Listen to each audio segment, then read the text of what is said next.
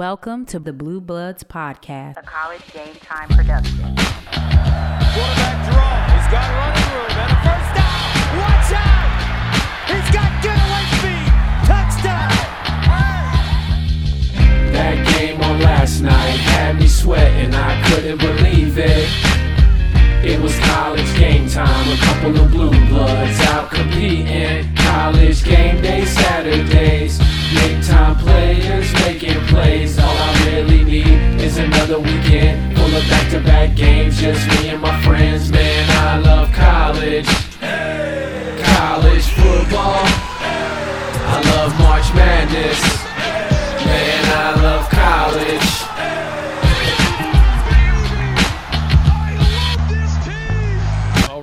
All right. Welcome to another episode of the Blue Bloods Podcast.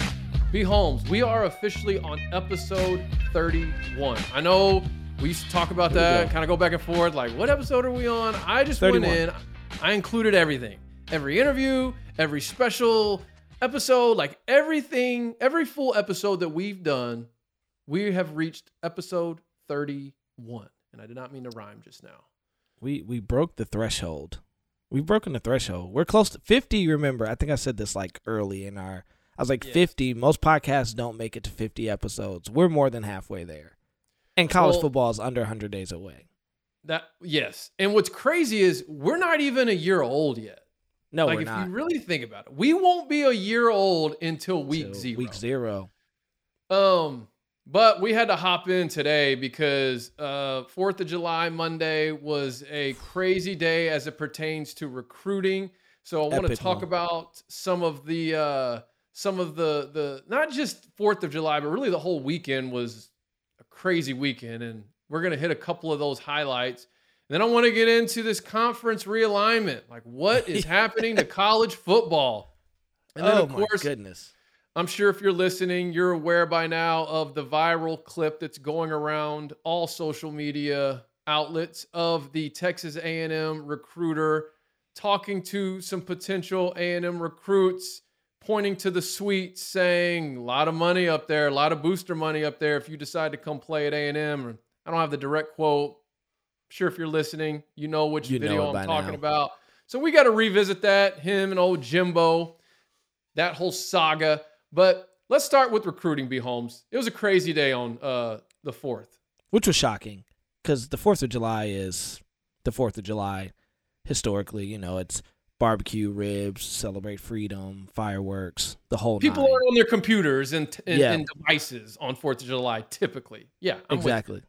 So I don't know. So I know, quite a few people recruited and had some big-time recruits. I don't know if you want to start with the big guy down in Miami, man, and with Cristobal, however I call him Cristobal, what they're doing down there, man, is incredible. I think it's Cristobal. I know we always end up having this conversation on him too, but I like how you just subtly threw that one back over to me so that I'd have to say the the dude's name. But who we are talking about, the number one, some services have him as the number 2 offensive lineman in the country. I think he's the number 1 offensive tackle. He's number 1 offensive tackle. Number 2 or 3 offensive linemen in the country. Yeah. His name is Francis Mauangoe. Big Fran. From IMG Academy, committed to the Hurricanes. Massive catch for Cristobal in this class. I mean, Miami's already been pulling in some guys. I mean, they brought in the big-time Elite 11 quarterback, Rashida. Yeah. Yeah. Him. They've got some skill guys in.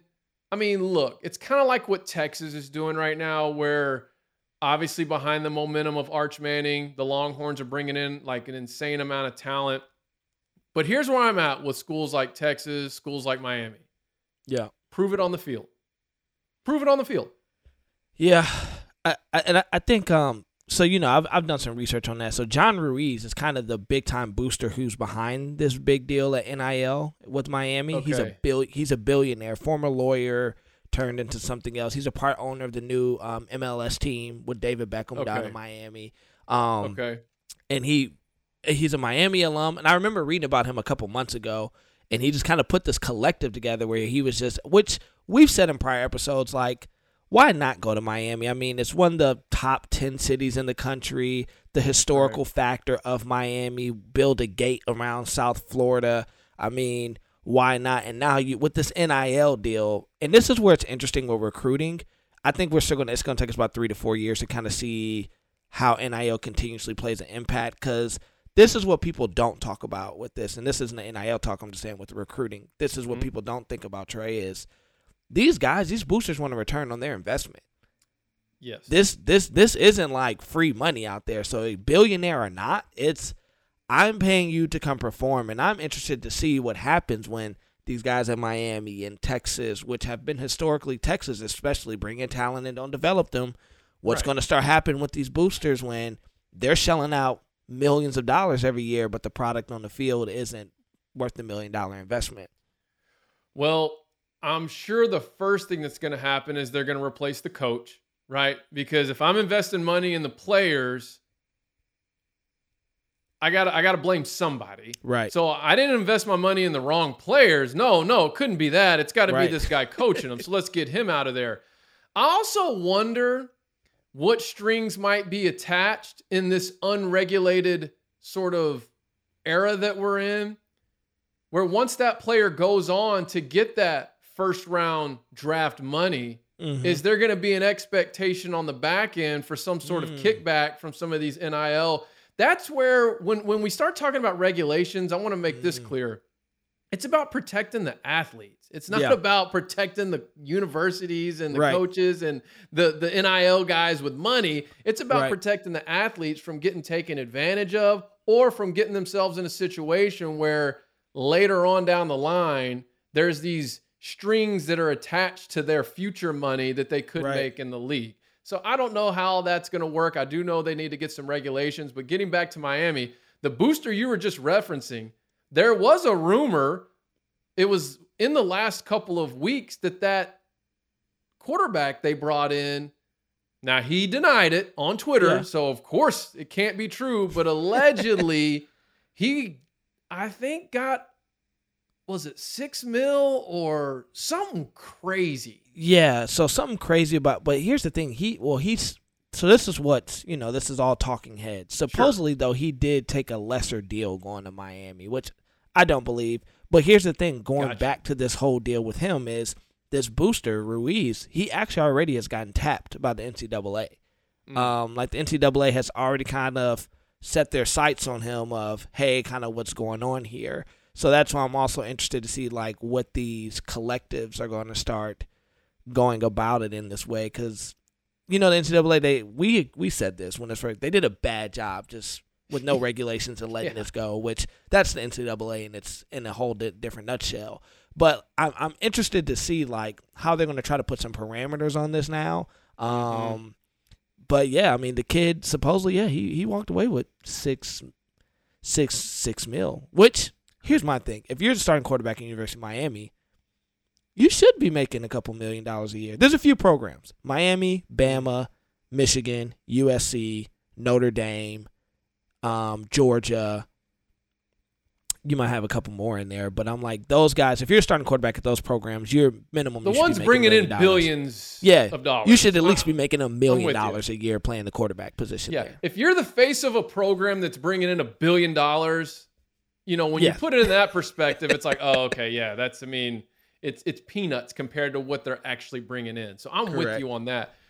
What do you think specifically this Francis Mauigoe? Yeah. I said it right the first time. I don't know if I said it right the second time. Mauigoe. You bring him in now. What does that do? Does that solidify this 23 class for Cristobal? I think so. Here's the thing, though. Here's my caveat with this. These guys still have to hold on to these cats. The football season hasn't even, which is historical. We know we're recruiting. Kids, flip. Now, I don't know with the NIL age is you sign because there's been a deposit put in your bank. Now that might be something else. I don't know. I think we always say this, like, because right now I don't even know if Bama has a top 10 class. So it's like I'm all about seeing how people finish at the end of the year. Like he's doing great now. Notre Dame's doing great now.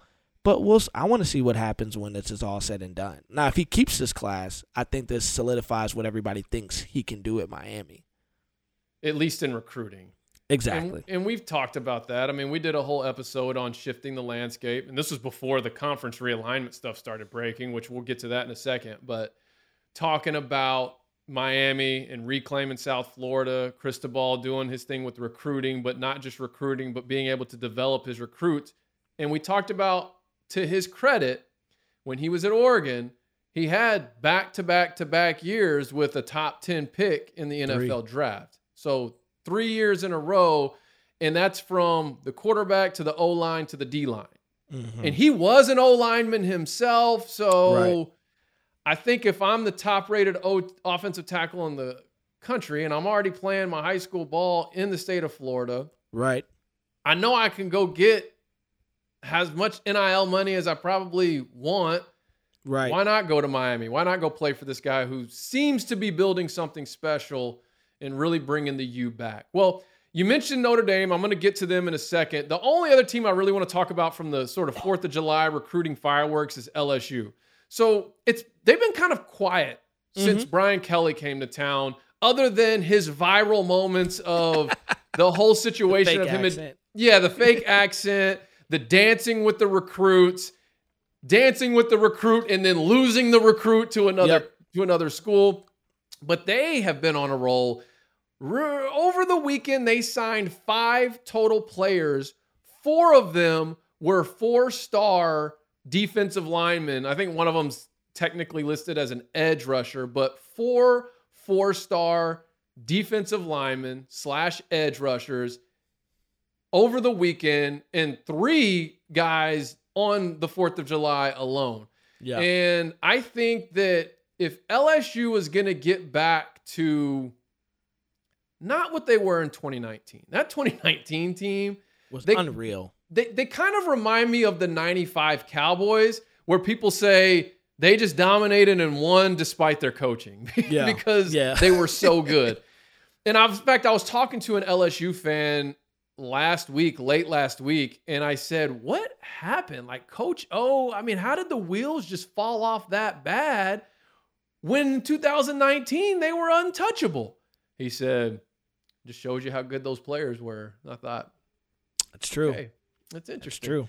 And he said he thinks Brian Kelly is going to need 2 or 3 years. But either way, Brian Kelly's in town. Had a lot of success at Notre Dame. Couldn't quite ever get over that hump, but that's why he's coming to LSU, because he thinks this is where he can come to win a national championship, which you can. But if you look at those teams, those LSU teams that won titles in the 2000s, won one with Nick Saban, won one with Les Miles, got there and then lost to Alabama. But remember, that team seemed as if they were untouchable until they ran into the freaking brick wall of that Bama defense in the national title game. But they were 13-0 going into that game. Those teams were built on the defensive side of the ball. I remember those teams having just a stout front 7.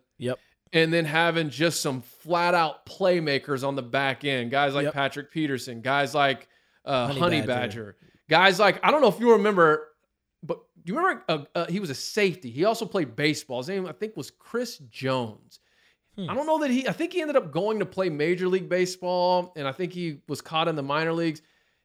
I don't know. I just remember he used to just light people up.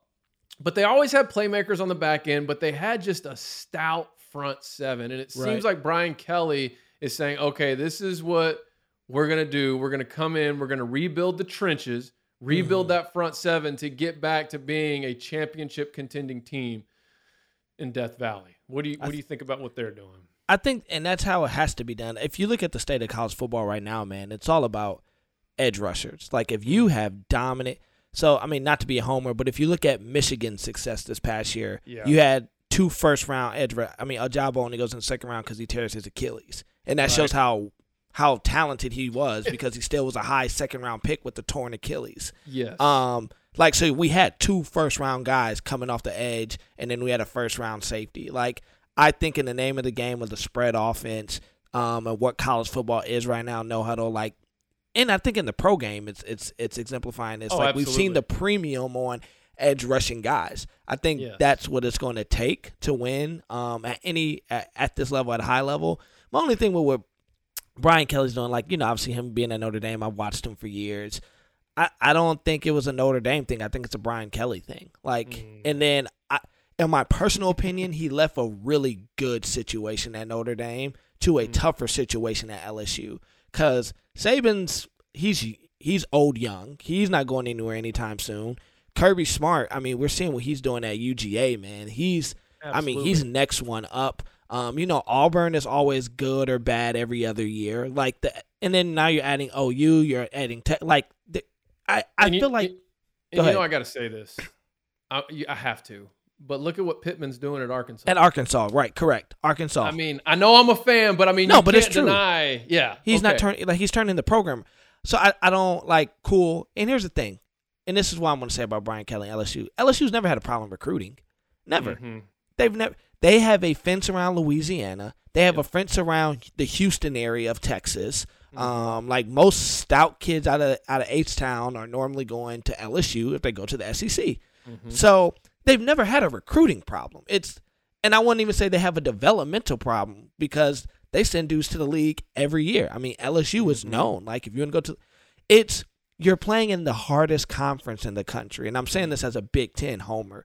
Nick Saban has ran college football for 2 decades. Kirby Smart looks like he's ready to run college football for the next decade. You got Arkansas. You got Florida, which has had a couple off years, but think about those early 2000s, mid-2000s, good teams. Auburn will surprise you every now and then. Now you're adding OU to them. Kiffin, Ole Miss. Now you're adding OU. Now you're adding I think, Brian, it's not a coach thing. It's just you're in the hardest conference in college football with the greatest coach ever to coach college football, Nick Saban, in the last 2 years, and Kirby Smart looks like he's on his tail right now. So it'll be interesting to see what Kelly does. I think he has 2 huge hurdles alone in LSU. I mean, in Georgia and Bama, not to mention everybody else he's about to face, man. So in my opinion, he should have stayed at Notre Dame. Here's the irony of this whole thing. Brian Kelly leaves Notre Dame to go to LSU because he doesn't believe he doesn't believe you can recruit to the level you need to recruit at Notre Dame like you can at a place like LSU. So he goes to LSU, and it's not that he's recruiting bad, but to your point, he's not doing anything over and above what is typical LSU. If anything, you could say right now they're kind of under what their standard is. Then you go back to Notre Dame, insert Marcus Freeman, and he's doing exactly what Brian Kelly said was not possible at Notre Dame as it pertains to recruiting. And that's the next team I want to get into, because just in the last week, they've signed a 5-star edge rusher. I'm looking at it right now. They've signed a 5-star edge rusher or got a 5-star edge rusher, 4-star offensive tackle, like a highly rated 4-star offensive tackle. It looks like he's the 5th ranked O-lineman in the country. And this is just in the last week. 4th of July, they got one of the top corners in the country. Another top D lineman in the country. I mean, they had a heck of a week. I'm sitting here looking at this. Another 4-star, highly rated 4-star corner. They're recruiting high, man. Highly rated 4-star receiver. And don't forget they got their 2024 QB coming in CJ Carr out of Salem. So they're already working on next year's class.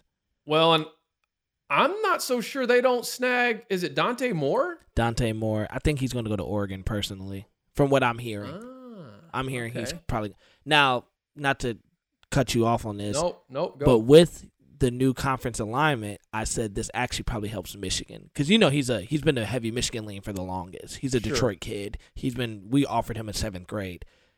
I think with USC and UCLA now coming to the Big Ten automatically in 2024 might change his perspective on the Pac-12 is disseminating, and I might as well come. Because, let's talk about high-level kids want to go to high-level conferences and high-level programs. So yeah.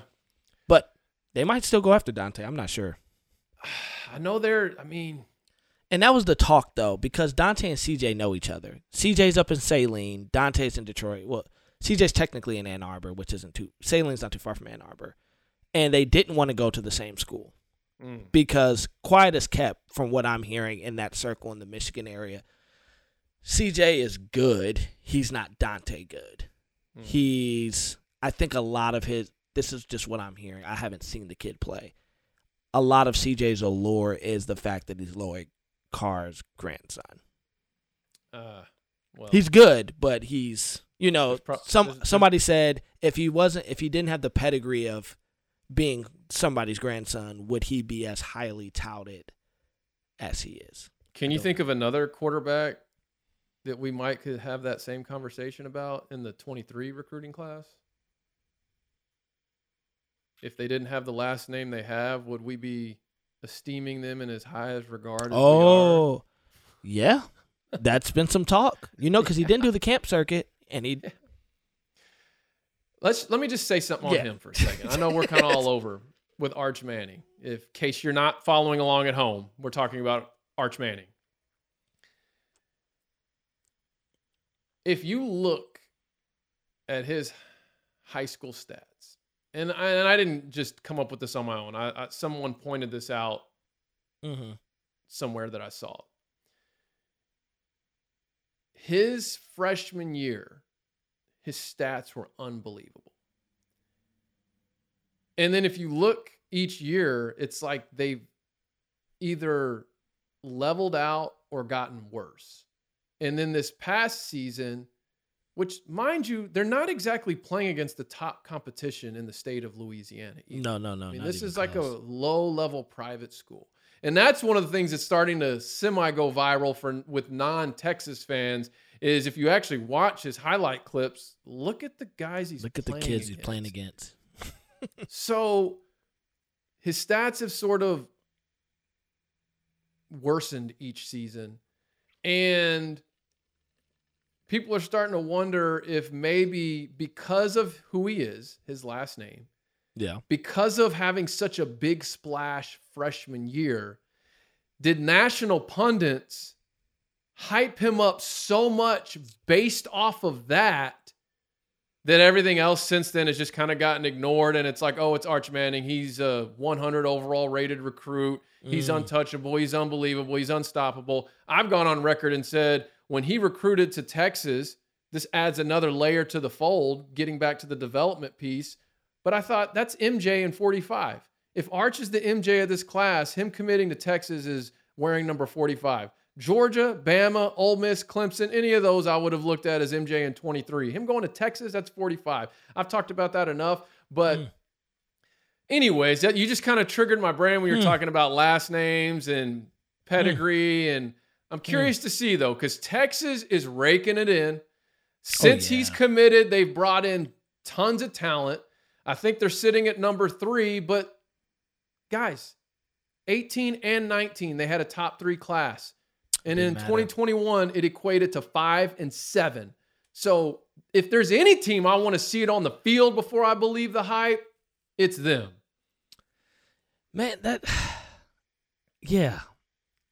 that you say that, because I'm thinking about it now, like I haven't heard that perspective, but I have seen the viral clip of everyone saying like he's playing JV kids.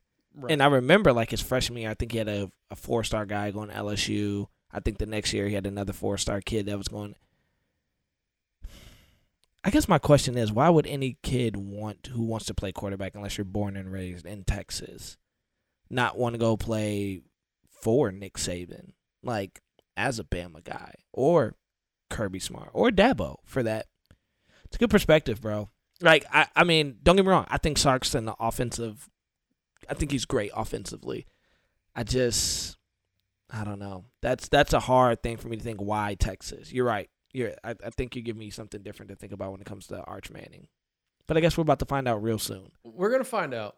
Yeah, I mean, we're going to find out. And if I have to see him and Quinn Ewers side by side with Vince Young and Colt McCoy, I think I'm going to throw up. Like, let's not do that. Like, let's really, really pump the brakes. In fact, I'm going to do a quick plug here. next week's episode of the Blue Bloods podcast, we have a guest, Jonathan Scott, who actually played on that 2005 national championship Texas team. And we recorded it before this recruiting frenzy happened, but he still had some things to say about the state of Texas right now and how it's different compared to when he was there. Mm-hmm. So if you're interested in that, I encourage you to tune in to next week's episode with him. But the bottom line is, something's going on in Austin, and we've both shared our 2 cents on this for the last year now. But all I'll say is I'll believe it when I see it. Yeah. Let's get back to Notre Dame real quick. Go for it. Because not only are they recruiting at this high clip, they've got the number 1 class in the country. I mean, if you look too, Marcus Freeman is really capitalizing on that national brand. They've got kids coming from Texas, from Florida, from California. I mean, really the big 3 as it pertains. And then he's dipping into like Illinois and Pennsylvania and that little pocket where I think one of the top rated linemen is from Illinois. Scooped him up. I feel like right now all eyes are on Notre Dame. Of course. And not because of their recruiting, even though that's helping. It's because of everything that's happening with the conference realignments. So just to bring everybody up to speed, the Pac-12 is essentially done. It's decimated. And here's the ironic thing about this. I keep bringing a lot of irony in this episode. This all... Let me choose carefully how I say this. I don't think this could have been avoided. No. But what the Pac-12 had the opportunity to do was secure themselves from leaving this whole situation empty-handed. Here's what I mean. Back in January, a vote went up to expand. And it's my understanding that it was either everyone needed to agree on an expansion plan, and they had multiple 12-team models. Yeah. That pretty much all of them awarded the top 6 conference champions an automatic bid. Which, if you're in the Pac-12, whether you have USC or not, your conference champion will be in that top 6. Right. Okay? Right. Because you're still going to be over the Mountain West, the Sun Belt, the Conference USA. Right. At least you would hope, right? The Pac-12 and the ACC voted no. Mm-hmm. And I don't think it was a deal where it was like an official vote yes or no, end all be all, or it was, if we can come to an agreement on this, let's move forward with it. But if not, we'll continue the conversation. Right. So the Pac-12 and ACC voted no. And what's crazy is they voted no, I think a lot of because they had this alliance in the works with the Big Ten. So the playoff doesn't get expanded, as we all know. Yes. No automatic bids for the current Power 5 conferences. And then the Big Ten pulls the okie doke on the Pac-12 and swipes USC, UCLA, and what looked like was going to be Oregon and Washington. But now, and we need to get to this in a minute, it looks like they may be going to another conference, or at least they're being courted by another conference. Yep. And it's just ironic that had they voted to expand the playoff and secure an automatic bid for their conference, it's not that this still wouldn't have happened. It's not that the USC and the UCLAs wouldn't have still jumped ship for that big check. Mm-hmm. But at least when all the smoke clears, because it ain't even close to being over. Oh, no. As a conference, you can at least say, all right, I've got an automatic bid in my left hand here. I can use this to try to go bring in some other teams. Mm-hmm. And regardless of who I bring in, at least I know in this playoff format, I have an automatic bid. Whereas now, what's seeming to take shape is the Big Ten and SEC are going to be holding all the cards, holding all the power.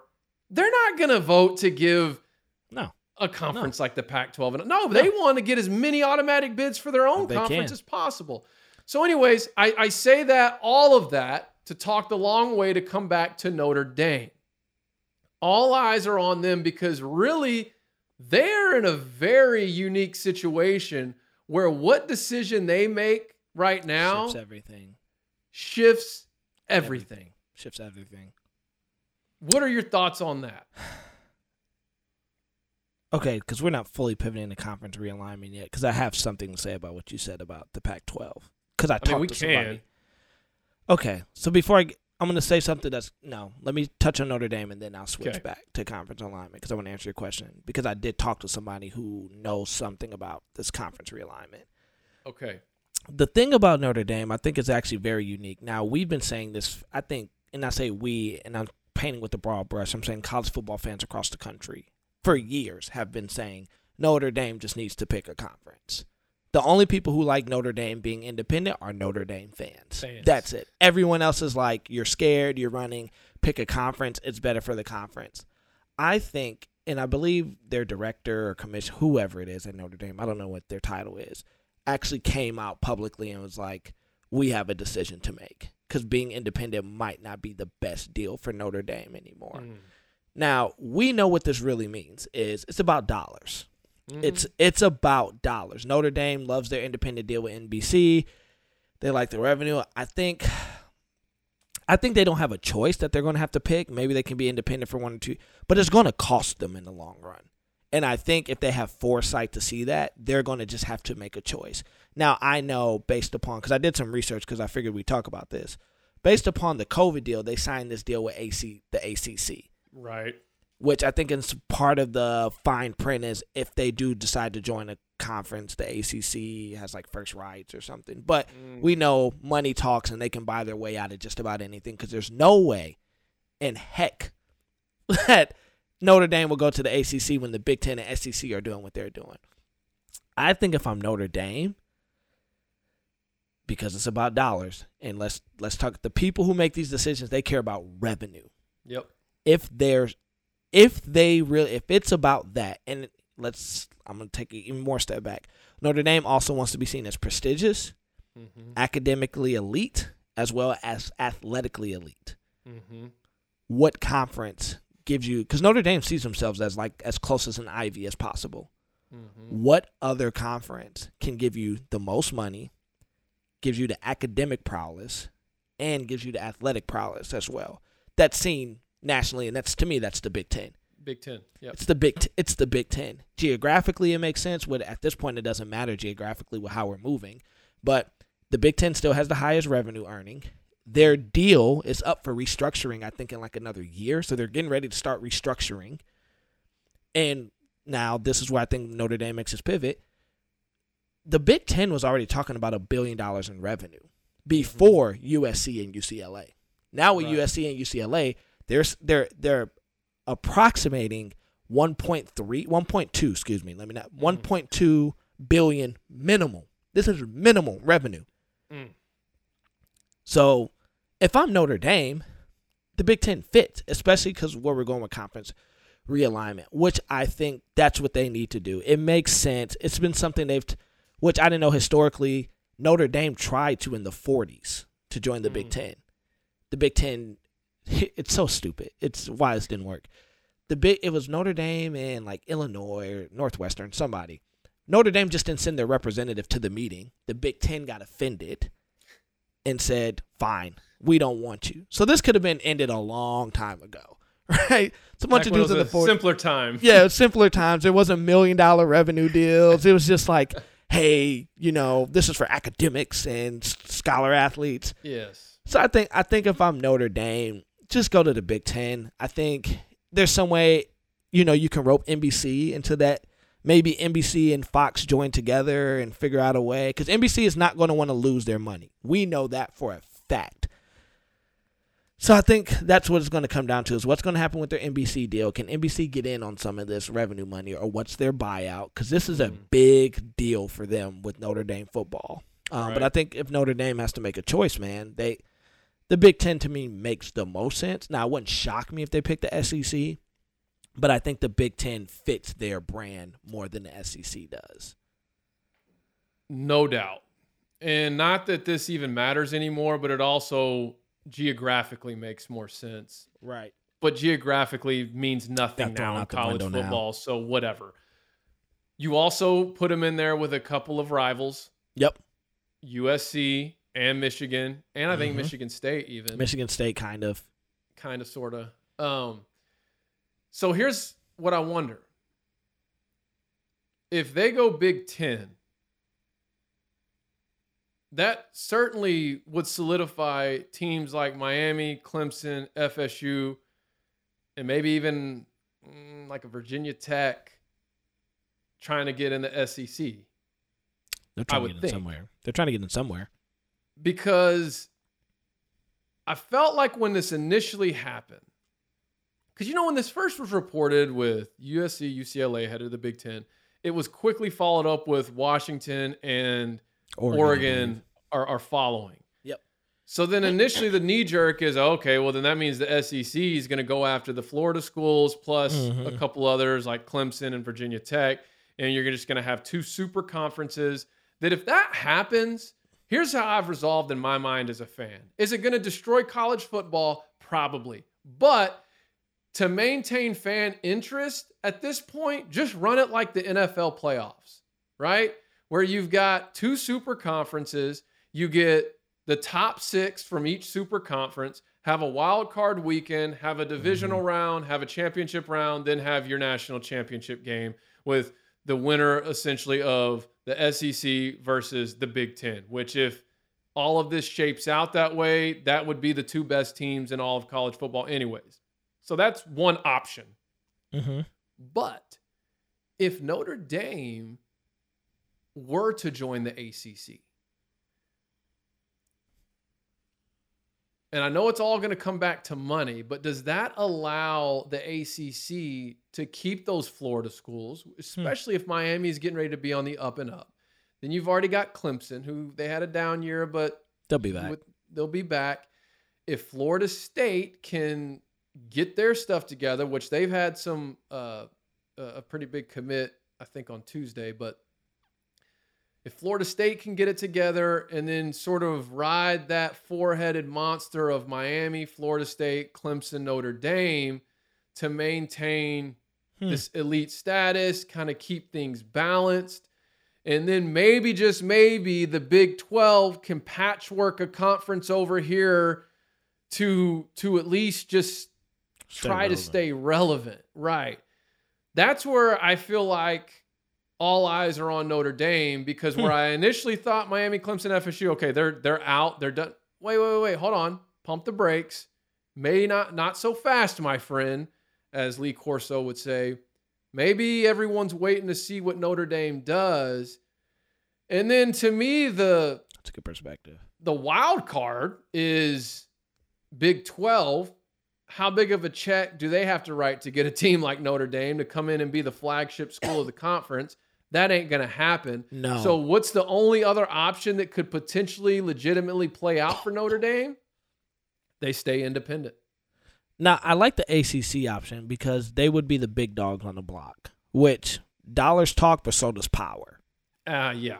So does power. I could see that. I could see them going, we're going to go to ACC, stay with Clemson, Florida State, Miami, and that gives you 4 quote-unquote blue blood programs, i.e. Clemson not really being one, but now being the juggernaut that they are. A new money. A new money, yeah, a new money blue blood, and being like, hey, if Florida State and Miami return, that 4 can go against any other conference's top 4. Like, I can take that 4, and I'm not saying they're going to beat them, but I'll take that 4, and they can play Bama, Georgia, LSU, and whoever your 4th best team's going to be. They can play Michigan, Ohio State, USC, and Penn State, or whoever your 4th will be. Because that's what's going to happen when these conferences. There's always a top 4.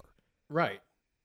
Well, and like we've talked about in the past, the reason why, if those, particularly Florida State and Miami, if they come back, the reason why they'll be able to compete with Bama's and Georgia's is because they're going to have all the talent. That's right. Yeah. They're gonna have. That means they will have kept the talent in state that's going to Bama and Georgia. That's a good perspective. So that's a scenario. I like that. Notre Dame goes to the ACC. I actually like that. Well, then so then the SEC, you still have Bama, Georgia, Texas, OU coming in. Right. I'm just using them because they're blue bloods. I don't Right. actually think they're gonna be Who they once were. who they think they're gonna be in the Yeah, SEC. yeah. But for name recognition, brand Mhm. recognition, money, dollars, all of that, you've got them. ACC would be Miami, Florida State, Notre Dame, Clemson. Big Ten, you've got Michigan, Ohio State, USC, and You got Penn State there. Penn State. I mean, you can. You can piecemeal whoever your fourth best team's going to be. That's right. Now that leaves the Big 12, who right now the Big 12 is making some moves. So they're trying to slide in and essentially put the nail in the coffin on the Pac-12 while also keeping themselves alive. The latest reports are that they're trying to bring in Arizona, Arizona State, Oregon, Utah, and Washington, I believe. Oh, and Colorado. I'm sorry, it's 6 teams. Got so you. it's Arizona, Arizona State, Utah, and Colorado were the 4, and then it was reported that no, it's actually 6. They're also trying to bring in Oregon and Washington. So if they could swing that, let me lay out a potential Big 12 for you. And I want to know, how do you think this measures up with what we just discussed, the scenario we just discussed? So basically you'd have 3 divisions in the Big 12. Mm-hmm. And if you played a championship game, you just have to take the top 2 overall. But you'd group it in the Big 12 West, which would be Arizona, Arizona State, BYU, Oregon, Utah, and Washington. That's not a bad cohort. It's not a bad. Yeah, it's not. It's not elite. It's not elite, but it's not bad. Big 12 East. Cincy, Iowa State, Kansas, Kansas State, West Virginia, UCF. Again, not elite, but it's not bad. It's decent. Big 12 Southwest. Baylor, Colorado, Houston, Oklahoma State, Texas Tech, TCU. Again, not elite, but it's not bad. So that in and of itself, does it maintain the power conference prestige? Big 12, if they do that, the Big 12 essentially just becomes like a mixture of the American Conference and the Pac-12. Like it gives me it becomes the new Pac-12, essentially. Like how we view the Pac-12 now is, if that turns into that, it's just how the Big 12 just replaces the Pac-12 and how we view it. Which I think with that type of teams, that type of pedigree, so it's not elite, like you said, but it's good.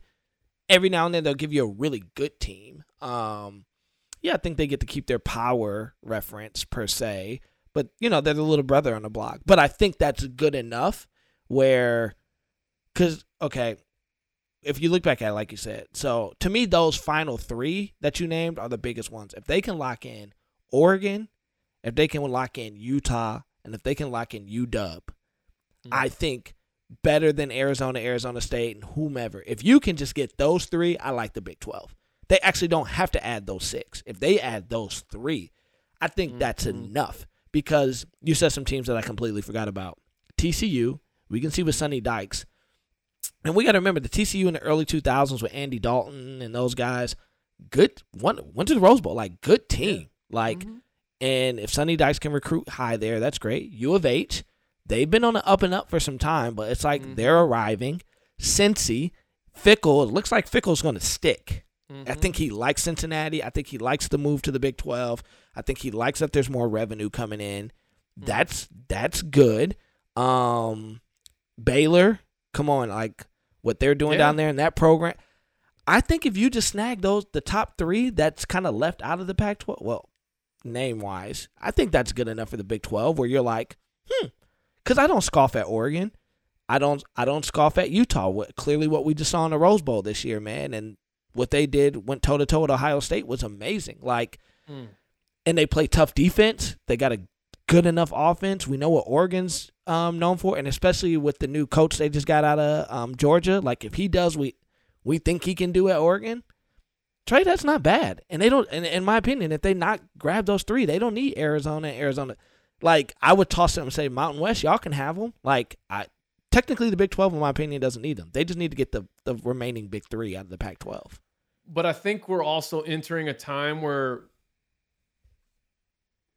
there's going to be something to be said for strength in numbers. Yep, true. You know? So if you could get an Arizona, because look, it's not this elite blue blood history, but Arizona has a good football history, and they're definitely going to add value on the basketball side of things. Which is still a revenue-generating sport. Yes. Arizona State, same type of deal. They don't have this elite, illustrious football history, but they've got some history. I mean, Jake Plummer, I remember the era Jake Plummer, and I mean, they had a squad, just like Arizona had a squad when they had the defense with Teddy Bruschi, and I can't remember who else was on that team, but I mean, they were like a top 5 team at one point in time. The team here that I think could really start to become more and more nationally prominent is BYU. Oh yeah. They have a history. They do. Right? Now, most of their history came as an independent. And whether you agree with it or not, they have a national championship. They do. From as a WAC conference team, which is why a lot of people disagree with it. But I think BYU is a team that could become more and more elite in this type of framework. Of course, Oregon. And then, you've got Cincy, Central Florida with what Malzahn's starting to build. We've seen what they can do, at least as an American athletic team. I don't know, man. The more and more I look at it, the more I like it. I think the big difference, I like your comparison where you said it's kind of a hybrid of the American and the Pac-12, and then with this format, it'll pretty much replace how we view the Pac-12 now. The big difference is they're just missing a true blue blood. Well, here's what I think I want to say to this. And this is my point about the whole thing, why I actually agree with the realignment. I've really been thinking about it. My initial perspective was I hated it.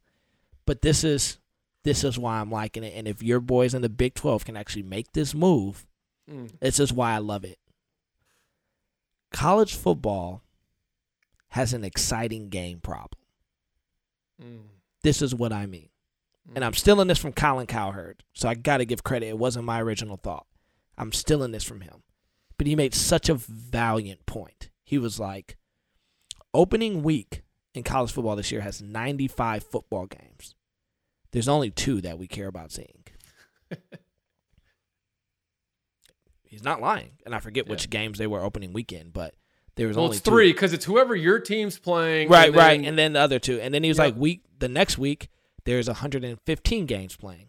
We only care about 2, Bama and Texas and whatever the other elite game. I think Georgia, Miami might be Georgia, playing. something like that. I think if the Big 12 can pull that off, they now give us what we really care about in college football terms. Because think about this. Like, we care about what time our team plays. So for me, this is Brandon Holmes. I know Michigan plays at noon. I don't care who they play. I'm going to watch. Normally, I sleep past the 3 o'clock game, which with my current work schedule is going to work. I'm like, no game rarely comes on the 3 o'clock slot. Then we care about the night game slot. So we really only look for, like you said, 3 games a week. With this conference realignment, and if the Big 12 can pull this off, which I agree, now there's strength in numbers, you're now giving us what we want. I would watch BYU versus Utah. I would watch Oregon versus Utah because we saw what happened this past year. I would watch, I'm trying to think who else is in that conference. If Baylor gets good again, well, if they stay good, like what are they?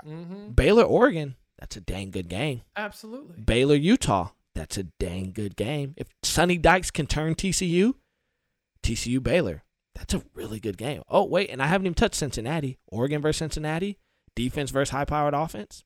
I watch that. Utah versus, I'd watch that. That gives me some at least 7 high-quality games out of a 13-game season.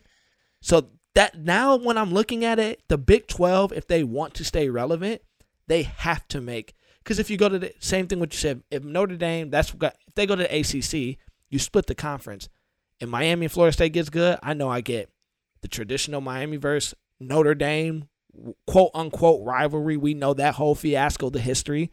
That's a good game. Notre Dame versus Florida State. That's a dang good game. Notre Dame versus Clemson. That's a dang good game. Miami versus Clemson. That's a great game. You go to the Big Ten now. Michigan, UCLA, great game.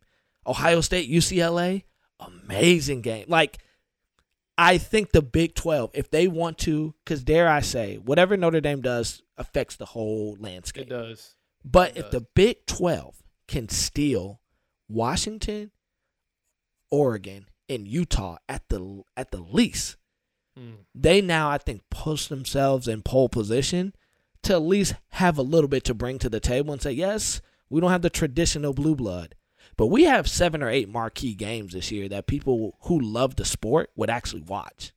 Yeah, I mean, give me a BYU UCF. Let's market this as the knockoff brand of Miami Notre Dame. You know what I mean? Like, yeah. That's the great value brand that you're still gonna eat. You're still gonna get it because it's affordable and it kind of tastes the same. Even though it tastes a little different. Okay, so here's another thought on all that. With this format for the Big 12, they could literally fill every time slot on the Saturday agenda. Exactly. And here's what that does. Because it's funny, you as a Big Ten fan, how you just kind of laid out your watch plan for Saturdays. SEC fans, we typically don't care about the morning slate. Right. We start gearing up for that 2:30 slate to late slate. And then into the evening. Yep.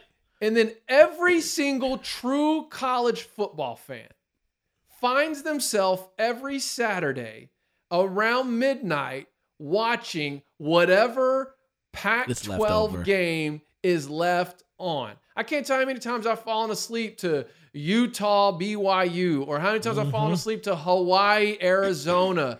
You put the Big 12 in that slate as well. Yep.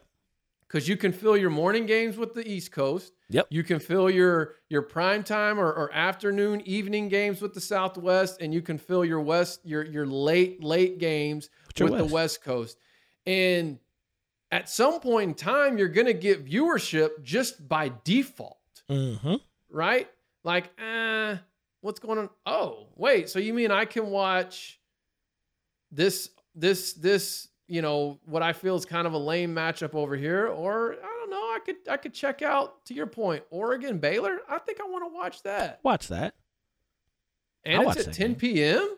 Man, I might actually stay up for that. Exactly. I'm pulling for the Big 12 to survive because I think it will be what's best for college football. I don't think the 2 super conferences holding all the cards is good for everybody at all.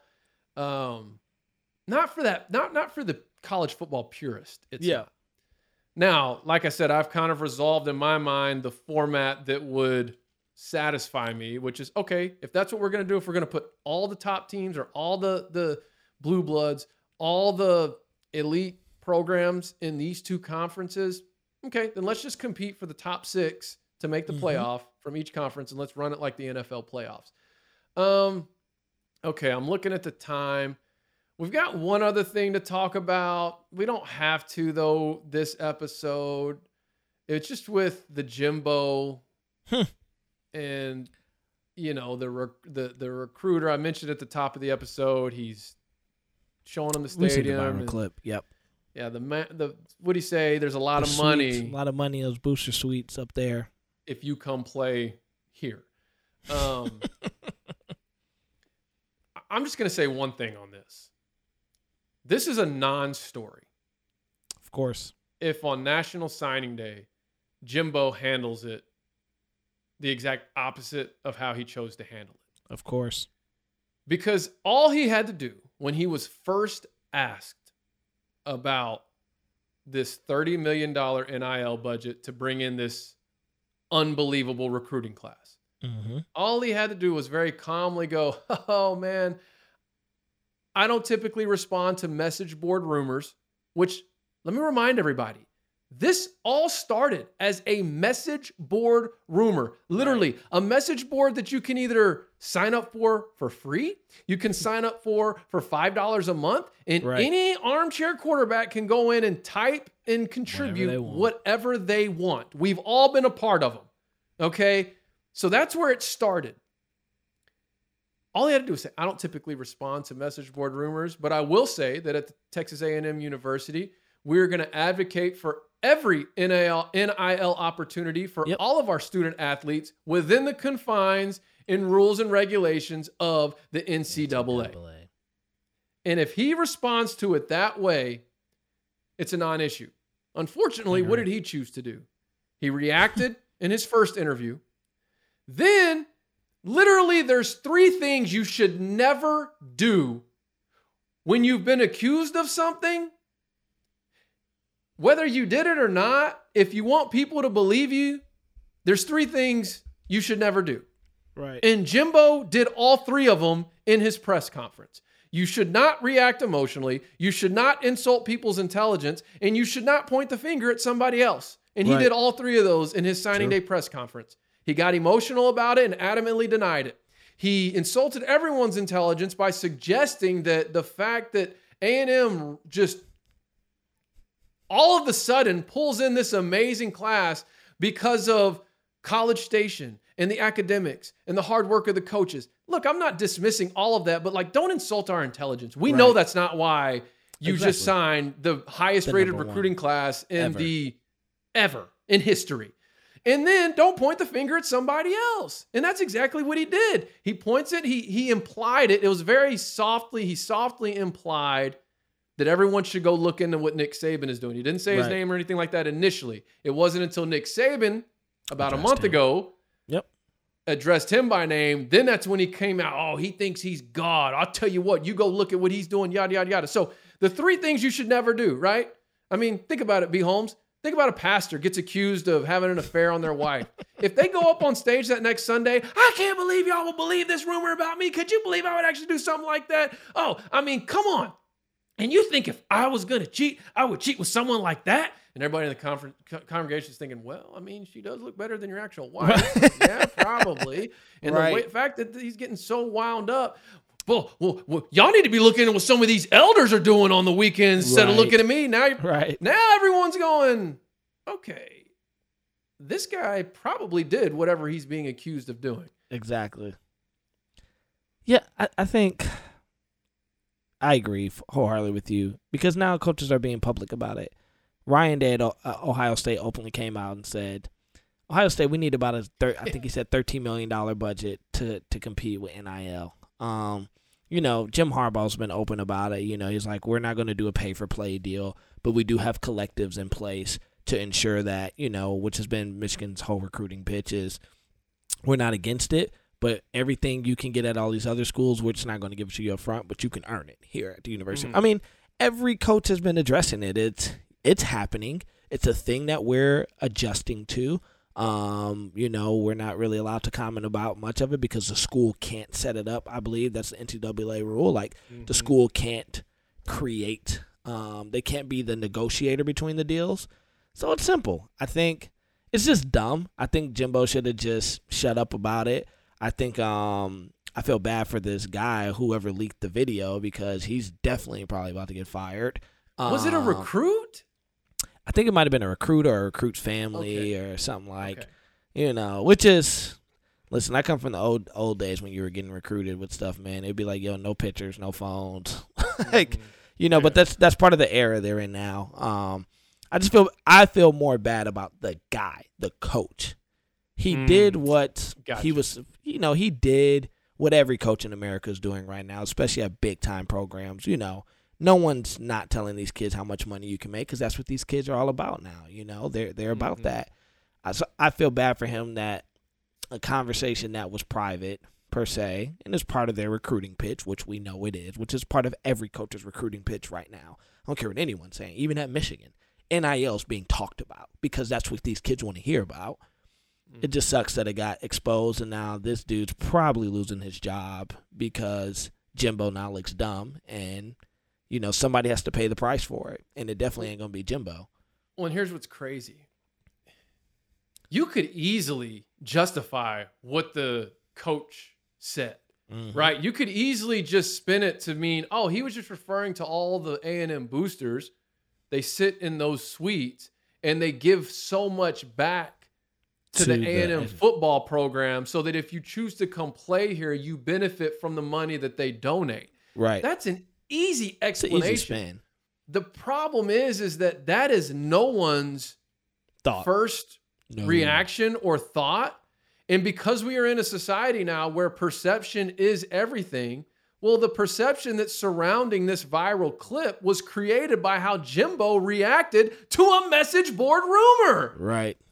So, yeah, to your point, poor guy's probably going to lose his job. I hope he doesn't. I hope he doesn't. Because you can spin it. I mean, he didn't do anything illegal. He didn't. Right? What he did, though, was just validated what everyone already knows, which is that hey, we Jimbo, pay for play here. Yeah, exactly. Which is no different than any other school in the SEC. Anywhere. Let's just be clear. I mean, come on. And that's not just since football. NIL. Yeah, right. That's not just since NIL. The history of college football is known for the bag man. Like, let's just be honest. I mean, come on.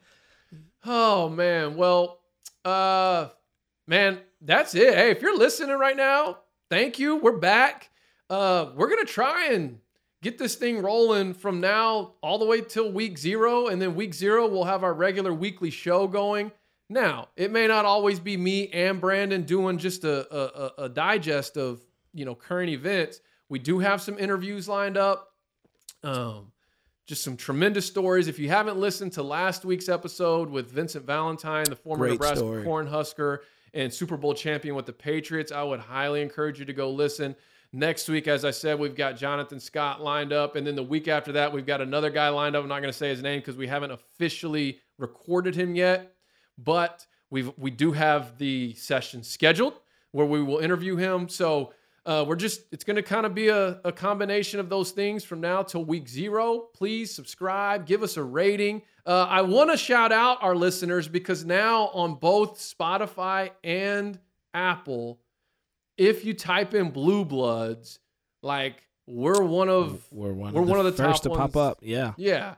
And that's because people are listening and rating and things like that. It helps. I don't really understand algorithms and all that, but it helps. Whatever. Leave a comment, leave a rating, subscribe, download us on Spotify, Apple Pods, leave a comment, leave a rating. All that stuff helps boost us up in the search engine, which obviously continues to help us do what we do here at Blue Bloods. That's right. And if you're watching on YouTube, hit that subscribe. We'll Appreciate it. Peace. College football. I love March Madness.